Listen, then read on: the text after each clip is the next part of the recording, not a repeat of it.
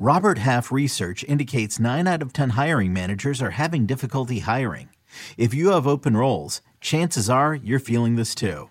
That's why you need Robert Half. Our specialized recruiting professionals engage with our proprietary AI to connect businesses of all sizes with highly skilled talent in finance and accounting, technology, marketing and creative, legal, and administrative and customer support. At Robert Half, we know talent. Visit roberthalf.com today.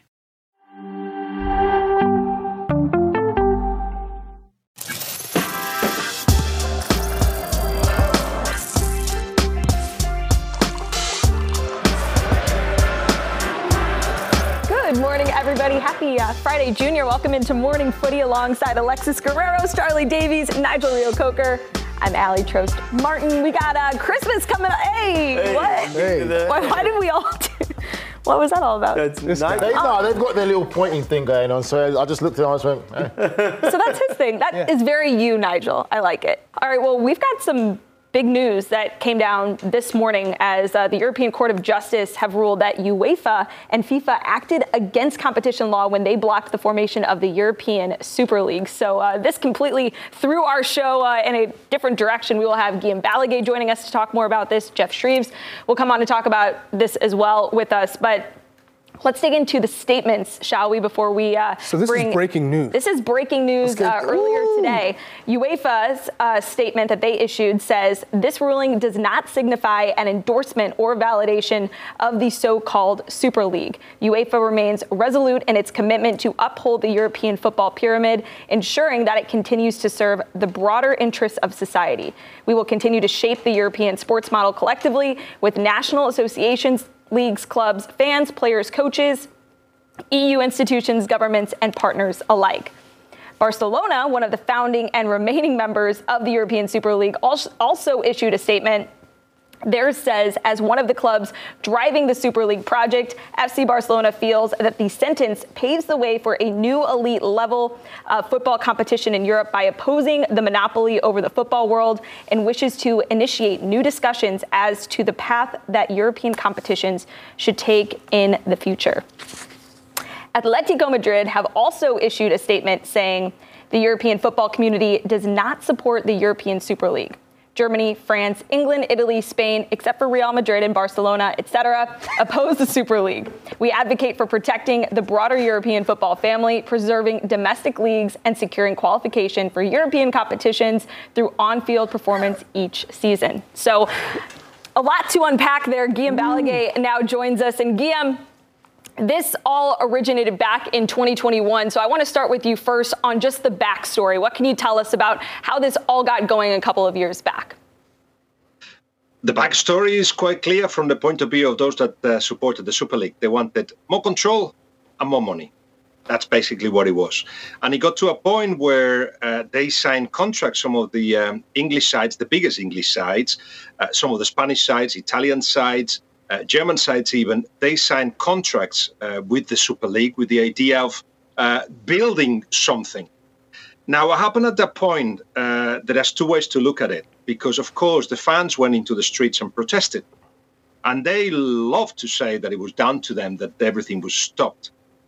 It's a little bit disappointed to hear then, actually, that it was a coup de palace, if you like. It was what happened at the highest instances of football that stopped it, not so much what happened in the streets. Because I feel that clubs have got the impression that they can more or less manipulate what the fans feel about things if they talk about bigger names, bigger players, bigger games. But certainly there were protests in the streets. What I think happened was that those that supported the Super League at the time felt that there was not a legal support to continue steps towards the Super League. So then they got all scared. They were threatened from FIFA, from UEFA, from governments as well, like the UK government, that thought like, no, this is not right. Let's stop this right now. And they didn't feel that there was either enough support amongst themselves, those that wanted the Super League, but as I say, not a legal body, rules that would support them either. So then they saw people in the streets and thought, oh, I know. Right, fans have told us to stop and we will stop. But really, it didn't stop. what happened was, with the push of first Juventus, but then they abandoned the project, but especially Barcelona and Real Madrid, and with the support of Pt1 Sports, an agency that has battled on their behalf, what has happened is that they've gone to the highest instance possible, and the resolution came out today, in which basically is saying this is the end of the monopoly of UEFA and FIFA in terms of regulating competitions. Big, massive news. And of course, now the negotiations will start between clubs that are interested in the European Super League. Let me tell you, most of them are. And the UEFA and FIFA in terms of how it all gets together. But football, as we know it, changed today. Guillaume, a lot has been talked about in the United States about fixture congestion with US Open Cup and MLS. I know Europeans have long been saying, Jurgen Klopp, Pep Guardiola, too many matches. How would this be different than the Champions League or the Europa League in terms of the amount of competition in the middle of the regular season with all the matches that they're already played? How many more matches would be added to the calendar? Charlie, the easiest answer is we don't know. What has happened today is that the Super Cup, representatives of the Super Cup, have presented a competition that will have 14 games minimum with all those that are involved in like a 3-league competition. This is what we know. But actually, what they are saying, and you see, the proposal of Pt1 that includes 64 participant clubs, as I say, 14 minimum matches per club. The number of weeks in which they will involve in this Super League will be 19. There's more that they said today. There will be promotions and relegations. There will be meritocracy. Those that deserve it from the domestic leagues will get into the European Super League. All that is what we know, or what has been proposed. Because really, what we are doing today, is discuss what European football should look like.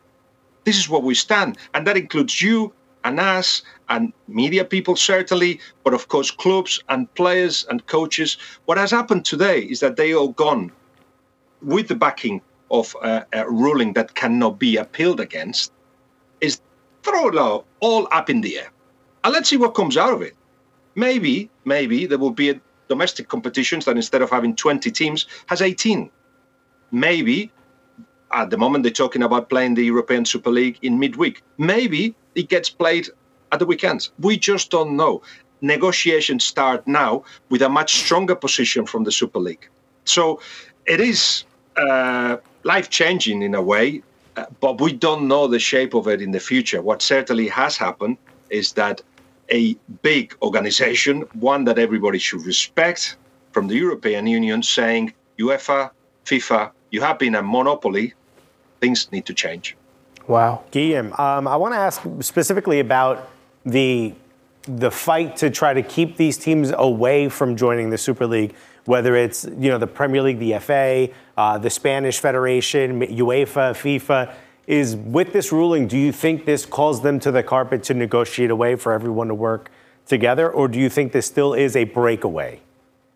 There's going to have to be negotiations, and at 2:00 Central European time, there's going to be a press conference that includes Tebas and UEFA, and they're all going to defend their position, which basically is going to say that some of what has been said today by the Justice Tribunal of the European Union was already in the rulings, or is already in the rulings of UEFA, that other competitions can be organized. That's what they're saying. And also, it's clear that this tribunal has not specifically ruled on the Super League. That's clear. And they're going to hang on to those things. And they're going to say nothing much has to change, or perhaps we could adjust what we've got. Whatever is their position, that is the beginning of negotiations with, at the moment, the Super League represented by Barcelona and Real Madrid. But let me tell you, even though publicly clubs in England, for instance, will say, oh, we don't want change, fans don't want it, they've been listening. They've been very close to Barcelona and Madrid. They've been knowing everything that's been happening.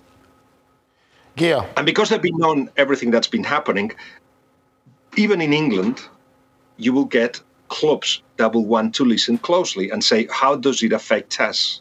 Can we get more money through it? can we get more control? Because at the bottom of this story is big clubs wanting more money and more control. And the European Union has said control has to be shared around, cannot be just in the hands of FIFA and UEFA. Gia, I like your take on everything you're saying so far, and I'm with you in the fact of this is going to change football forever as we know it. This is just the start. With everything you're saying, and we know about the financial struggles of some of these big clubs in Europe, how much of an eye are you keeping on Saudi Arabia, on their involvement in football, and how much of an opportunity does this present to Saudi Arabia right now? So, Real Madrid and Barcelona cannot compete with club state. I'll say that again in case you didn't hear it. Barcelona and Madrid cannot compete with club state, as they call them. Those that have got unlimited sources of funds that doesn't come from football and can get into football. That's how Barcelona and Madrid are describing this. We cannot compete against them. So it must be a way in which by establishing a new competition, perhaps, establishing a new competition that actually allows them to earn a lot of money, then they can compete. That's what they want, more money and more control. And it is one way of limiting the influence of Saudi Arabia or Qatar or others that may want to get into football. It's a way to balance things out. That's what they say at Barcelona and Madrid. It's fine that they have unlimited sources. We cannot compete with that. But of course, if we get 250 million a year from the European Super League, then we can compete a little bit better. So it is a way to reduce the force and influence of Saudi Arabia, of Qatar, and other countries that may want to own clubs. Guillaume, since now we're flipping the football world upside down in Europe, it's been floated around that matches would be played on U.S. soil. Could we expect down the road, some of these big matches, European Super League, coming to the States? And why not? And wouldn't it be exciting? And why not? And I think a lot of what we have to do from now on, if we open to change, and I know how conservative football is, and I know that's those that are at the top that have got more money than others that generally can get the better players, especially Premier League, which is already in a way a Super League, they will say, no change, we're okay as we stand. Yeah, I understand that, but the likes of Ajax and Bruges and Celtic and Rangers, they cannot compete with you. Is there a way where they can? The Super League are saying, yes, there is this way. But once that's open for discussion, that all the smaller clubs get more money, as we say, perhaps smaller domestic competitions, whatever is for discussion, why not? One of the things to discuss is to take football to fans where fans are. And why not the United States, the Far East, whatever, China, anything. Anything is possible because now it's a matter of imagining the future, which is open for discussion. And I understand the leagues and the UEFA, this press conference will hear it all, of course, in which they say, put the brakes on. They'll say there are judicial reasons for this not to happen. But I insist, I think we are now entering a new era in which anything is possible. I feel like this is more about greed than competition, right? So, Wow. that was an easy assessment. At what point do the players have power to say, no, the players will not ever get involved in that. The players are going to get well paid. The players will not get involved in that. Yeah, the fans are the ones with the power. You think the majority of players will say, I'm cool to play games in China, I'll play matches in the States, wherever, as long as I'm getting paid and the rest of the footballing world suffers? Yeah. Players will be that kind of mindset. Yeah. Not all players are motivated by the same We've got Barcelona playing a friendly in the U.S. today, and they had a game midweek. So anything can happen. Guillaume, thank you so much for taking the time to join us. Great insight as always. And we will talk so much more about this breaking story here on the show. And coming up next, Jeff Shreves will join us to dig in a little bit deeper on all of this. We'll take a break. When we come back, more Morning Footy after this.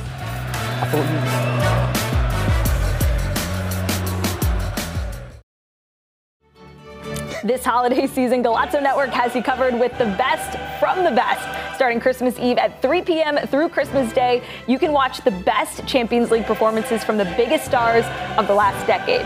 You can watch the greatest matches from Messi, Ronaldo, Neymar, Mbappe, Haaland, and more right here on the Golazo Network. Now let's send it on over to Adriana Mansave, who is in again for some headlines. Adriana, take it away. Thank you, Ali. We have a lot of going on in the soccer world, so we're going to start with international soccer. And FIFA's final rankings of the year are out, and Argentina remains the top team in the world. The top 20 was largely unchanged, with Mexico slipping one place to 15th, dropping behind Colombia. The U.S. men's national team stayed at 13 overall, the highest ranked team in CONCACAF. In other international news, the Club World Cup final is set for tomorrow with Manchester City facing Fluminense. City will be without Erling Haaland and Jeremy Doku, who aren't allowed to play in the final. A Club World Cup rule requires players to be on their team roster in the semifinals to be eligible for the final. Both players set out City's semifinal win over Urawa Red Diamonds. In MLS news, Steve Cherundolo has signed a multiple-year contract extension with the Los Angeles FC. Cherundolo has been LAFC coach for 2 seasons, leading them to an MLS Cup title in 2022. He led LAFC to 3 finals last season, though LAFC lost all 3. We have some coaching news in women's game. Lauren Donaldson has been hired as the new head coach of the Chicago Red Stars. The Jamaican coach takes over a team that finished with the worst record in the NWSL. Donaldson led Jamaica to a historic run to the World Cup round of 16, but left the Reggae Girls when his contract expired in September. Moving over to the news we discussed at the start of the show, the European Court of Justice has ruled against FIFA and UEFA in their case against the proposed European Super League. The court stated that rules requiring prior approval before establishing a new competition were unlawful. Real Madrid and Barcelona remain the leading proponents of the proposed Super League, while multiple European giants have already responded to the new ruling by stating they will have not part in the proposed Super League. Manchester United is one of the teams to release a statement saying, and quote, "We remain fully committed to participation in UEFA competitions." We have more on this developing story. Back to you, Ali, with this hot topic. Thank you, Adriana. We now welcome in Jeff Shreves, who is joining us to break down this developing story. And Jeff, I just first want to start by getting your reaction to what we've learned as of late with what the latest is. Good morning, folks. I think, first of all, you've got to actually look at what this judgment from the European Court of Justice, which is, of course, the EU's most senior court, actually means, because it's very important you focus on the decision that's been made today. What it is saying is that UEFA and FIFA acted unlawfully in European law, and it said by not allowing clubs to join the Super League or a breakaway league or even discuss it, they were violating the anti-competitive European laws. Now, straight after that, and that's the core of the judgment. Now, straight after that, the 2 remaining clubs, Barcelona and Real Madrid, of course, they've claimed great victory. You know, this is the way forwards. This is an historic day for football. There'll be a new competition formed. But on the other side of things, the clubs that want to stay and those who are anti the new A22 proposal, which of course is the new Super League, have said, look, it doesn't in any way, shape or form endorse any other proposal as well. And also, if you look carefully, it would require the sporting bodies to allow their clubs to talk to other competitions, but the clubs are not going to do that because they already have restrictions in place in terms of the league's rules, and also the government, in terms of the Premier League, have put restrictions in place about clubs signing up to this type of thing. So I'm not entirely convinced it actually moves things a great deal forward. I'm not sure how far the needle has actually moved on this, because straight away, you just read the Manchester United statement there. It's all very well saying, OK, the law at that time was, it fell foul of the competitive nature, if you like, the anti-competitive laws that exist in the EU. But that, not for 1 second, does it mean that the clubs are going to sign up for this. Because don't forget, football ultimately is owned by the fans. They don't want it. Super League lasted less than 48 hours. Players don't want it. Managers don't want it. Coaches don't want it. I really can't see this changing much at all. And as I said, the two biggest proponents, Barcelona and Real Madrid, La Liga, their own league, have come out and said, we do not endorse this. We remain fully committed to both UEFA and FIFA competitions. Look, you don't have to see the pictures there of the protests. Such was the depth of feeling at the time. It struck right at the heart of what football means to the people of this country. And it's not just a legal contract, it's an emotional contract with the fans. And not for 1 second would they entertain it. I was at Old Trafford on that day when the fans broke in. We were broadcasting live, and they made their feelings known very, very clearly. So I think you've got to look at what has been said today, but then ask yourself the question, OK, it maybe leaves the door open once again for the Super League or A22 to come back. But in that intervening period, I think the clubs and the leagues and the fans, if you like, they've steeled themselves to be even more resistant. Jeff, I'm glad that you bring up actually Manchester United, funny enough. How surprised are you how quick they were to release a statement, and how much, this is just my opinion, do you think this is a bit of a PR stunt by Manchester United to get the fans on their side, to detract all the other stuff that's going on at the club with how poorly they're being run and how poorly they're doing, to make it seem like they're a club now that belongs to the fans and it's all about the fans? Oh, you cynic, Nigel. How could you say such a thing? That's terrible. What an accusation to make. That possibly is at the back of the mind. To be honest with you, Nigel, I think at the forefront of their mind is the last time they announced their participation, it really did go down like a cup of cold sick, as the old saying goes. So I think they are quick to, if you like, underline their commitment to the existing competition and their participation. They're looking to distance themselves immediately. And this is the self-styled biggest club in the world. So if they're saying, we want no part of this right now whatsoever, then that's a huge statement, Honestly, unless we all saw the headlines around the world, but unless you were here, it's difficult for me to convey to you the depth of feeling that existed when the Super League came out. Honestly, it came and went so quickly, and such was the reaction of horror, the protests against it. I think the clubs are smart enough to know if there's even a whiff of any Premier League club entertaining this idea, they will be in serious trouble with their fans. And as I said, plus the league itself, plus the government. Jeff, for those of us who obviously weren't in England at the time, is the sentiment around when the Premier League broke off from the top flight, made its own league, was the sentiment at that time similar to what we're seeing now, or was that met with a bit more, I guess, confidence or hope? No, to be honest with you, Lex, it's a good question. But what I would say is the fans are looking at the competition. The fans of this country, I just heard you talking just now to my good friend Guillaume, talking about will games be played in the States ever. What the fans here, they want to watch their club week in, week out. There's hardcore away fans, and there's also obviously huge grounds full of home fans every single week. They want to go and watch their team. It's as simple as that. When the Premier League was a breakaway, that didn't change that. The only thing that really changed was the television, and there were more games on television, which at the time, there were so few games being shown, was seen as a massive, massive bonus for all football fans. They could see more football. I mean, this really isn't to replace the Premier League, this A22 idea. This is about replacing the Champions League in its existing format. In truth, that's what it's all about.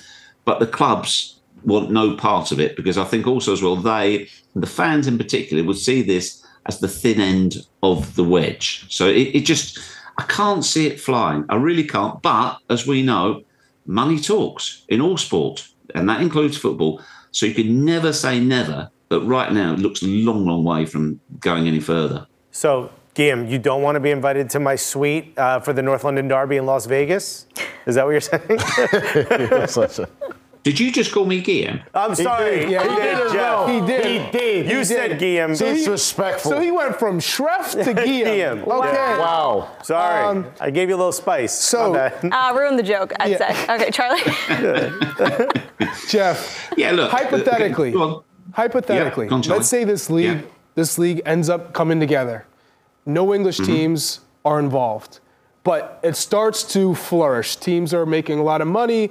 The ownership groups, some of them are obviously foreign.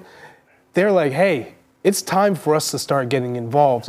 How would that happen? What would that look like for English teams to move away from Champions League, from the UEFA competitions, and move into the Super League? What would it take, and what would that look like?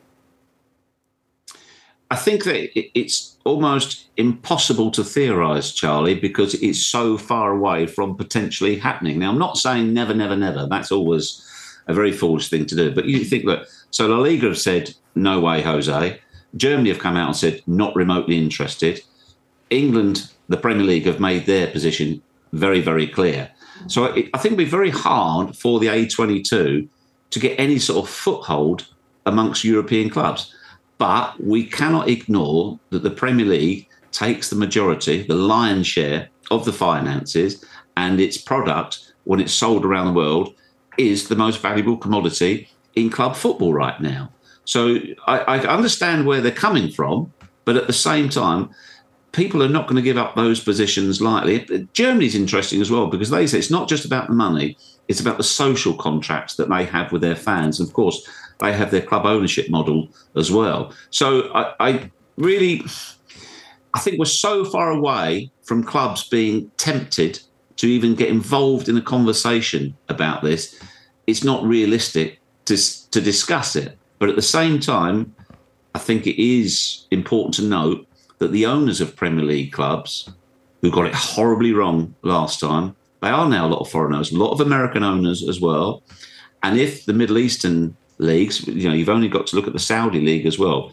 If they start to dominate with players and competition, and there is then a change in the balance of power, then maybe the conversation would change then.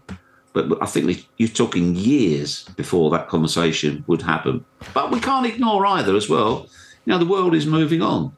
It is changing the way people view things, the content they want, how they view it, through what medium, and they want access. Fans want to join in from all around the world. So I think, if anything, you would hope that the fans would benefit somehow by clubs upping their game in this country and others in order to see off the challenge. Jeff, just the last one for me quickly. I need you to give my American colleagues a bit more insight to understand how heavily involved the British government is going to be in this process, because obviously wanting to keep these big historic English club within English competition and not to kill the domestic league. Can you just give us a bit more deeper insight that how much football means to English fans and the government's involvement? Well, as you know, Nigel, there's the bill at the moment. There's the talk of the football regulator coming in. And the government put in place restrictions in the new football governance bill as well. Because when Super League was announced, it was basically, there was a groundswell of opinion that you can't trust the clubs. And therefore, the government had to step in and get involved, which is why, if the new football governance bill goes through fully as to what they want, we will have a regulator in place, and that will prevent exactly this type of thing from happening once again. So the government fully appreciates what football in this country does in terms of being part of the fabric of society, and also not just the top echelons of football, but how they feed the pyramid down as well, right the way down to the amateur game. Everybody benefits from the current ecosystem, and that's what the government is looking to protect as well. So that stops, if you like, the club's personal desire for more money taking precedent over the people of this country in terms of what happens with their football club. And also as well, Nigel, it all started with Bury going bust. Don't forget this, bizarrely, it started with Bury going bust and the question of as we put it, financially irresponsible owners, or perceived as such, to stop that from happening as well. So it's top and bottom. They're looking to protect the public or the fans from losing their beloved football clubs. So it should ideally have a benefit at both ends of the scale. Got to think about the tax money, right? So how much money football provides England. Yeah. There's no way the government's not going to intervene. Oh, yeah. 100%. Also, you votes is how you stay in. You want to upset everyone, say you're for this. You want everyone to vote for you, say you're against it. Jeff. Guys, yes. Can I just, before I go, can I just give you the most important news of today by a long, long way? Yes. Give it to me. Tom Lockyer, the Luton Town captain, has just been released from hospital and he's now back home with his family. Oh. He's had a procedure, but he's now back home with his family. That's excellent news. It's terrifying when he went into cardiac arrest just the other week. So great news ahead of the holidays. Jeff, enjoy yours, and thanks so much for taking the time to join us today. Thanks, folks. See you again. Thanks, Guillaume. All right, the big news today, the European Court of Justice have ruled that UEFA and FIFA acted against competition law when they blocked the formation of the European Super League back in 2021. So we'll have more on that later on in the show. But coming up next, we are talking La Liga, ironically enough. Back after this on Morning Footy.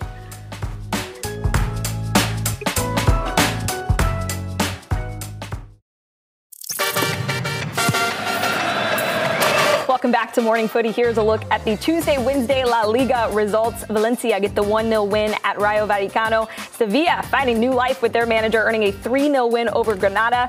Celta Vigo went down 3-0 and then bagged 2 goals in 5 minutes early in the second half, but not enough to spark a comeback as they fell 3-2 to Villarreal. And Barcelona 3-2 over Almeria, but not a very inspiring performance. And how about this one? Atletico Madrid drawing 3-3 with Getafe, just could not hold on to the lead, and that is where we start to get a reaction. They had a chance, you guys, to extend a home unbeaten run where they had racked up win after win after win going all the way back to January, couldn't quite do it. Charlie, what was the difference for Atleti in that game? Why the breakdown? Well, they're still unbeaten. Unbeaten, yes. The win streak is what I was. The winning streak comes to an end. These are the matches that you can't be in front at home, knowing that you're chasing Barcelona, you're chasing Real Madrid, you're chasing Girona now, and concede. It's unimaginable. Look, at this stage in the match, knowing that this is a team that doesn't concede, that defends, it was just they gave up. Yeah. It was a lapse of concentration. Obviously, this handball, and that's the pen that seals the draw for Getafe. And it's disappointing because you're looking at this Atletico Madrid team. You know they have the style to compete because I think they're formed in the right way to grind out results. That's what they do. They grind it out, and Griezmann has been playing extremely well.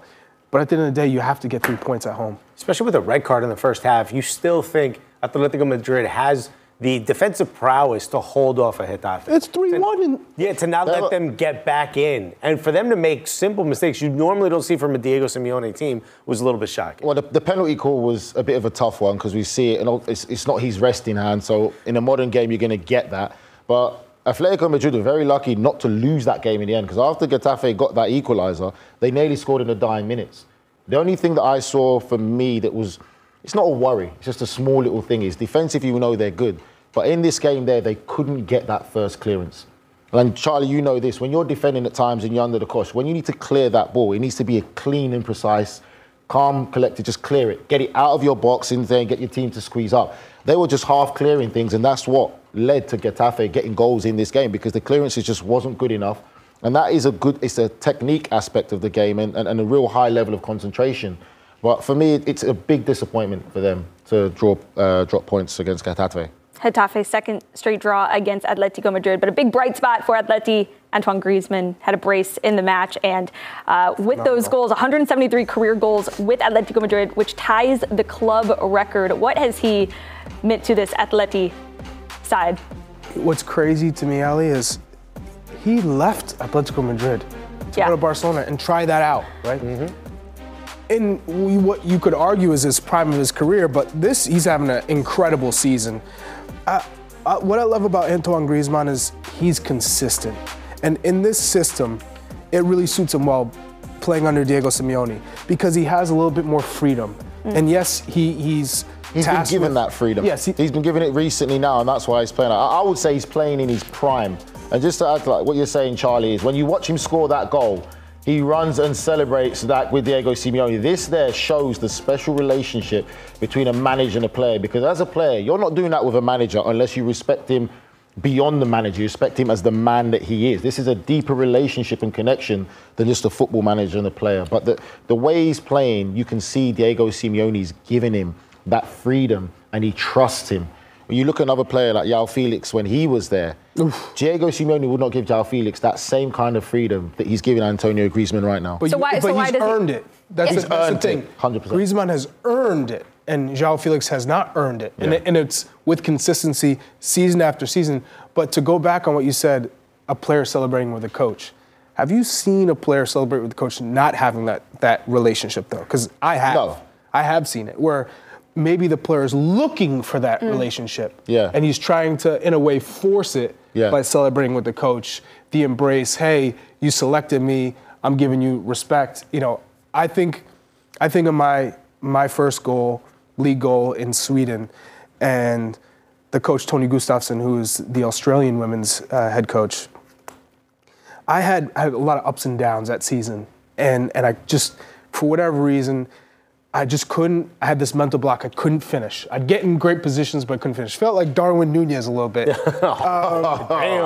Shots fired. And you know, towards the end of the season, he kept pushing me. Hey, you got to train hard, to put your head down.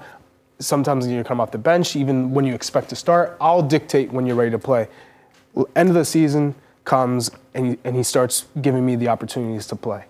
And I score that first goal, and my initial reaction is, wow, this coach has trusted me, he's pushed me, he's backed me, he's believed me, and I owe this to him because he's given me that opportunity. And I think that was when the relationship really started to did you give him a hug and a kiss on his cheek? Was it One on the forehead?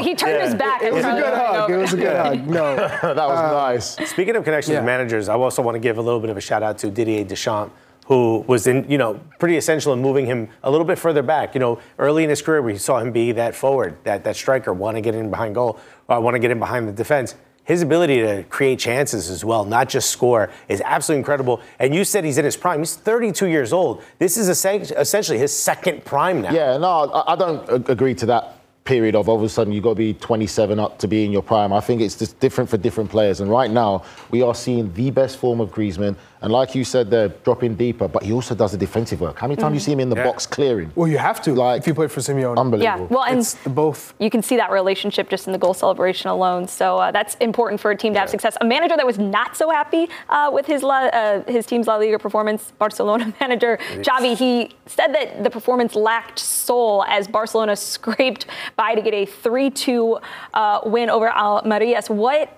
is going on? Where's the disconnect at within this Barcelona squad for the manager to make a comment like that? He knows it's not good enough. He knows what it's like. He's a legend of the club. He's played at the club. He's seen the players that he's working with.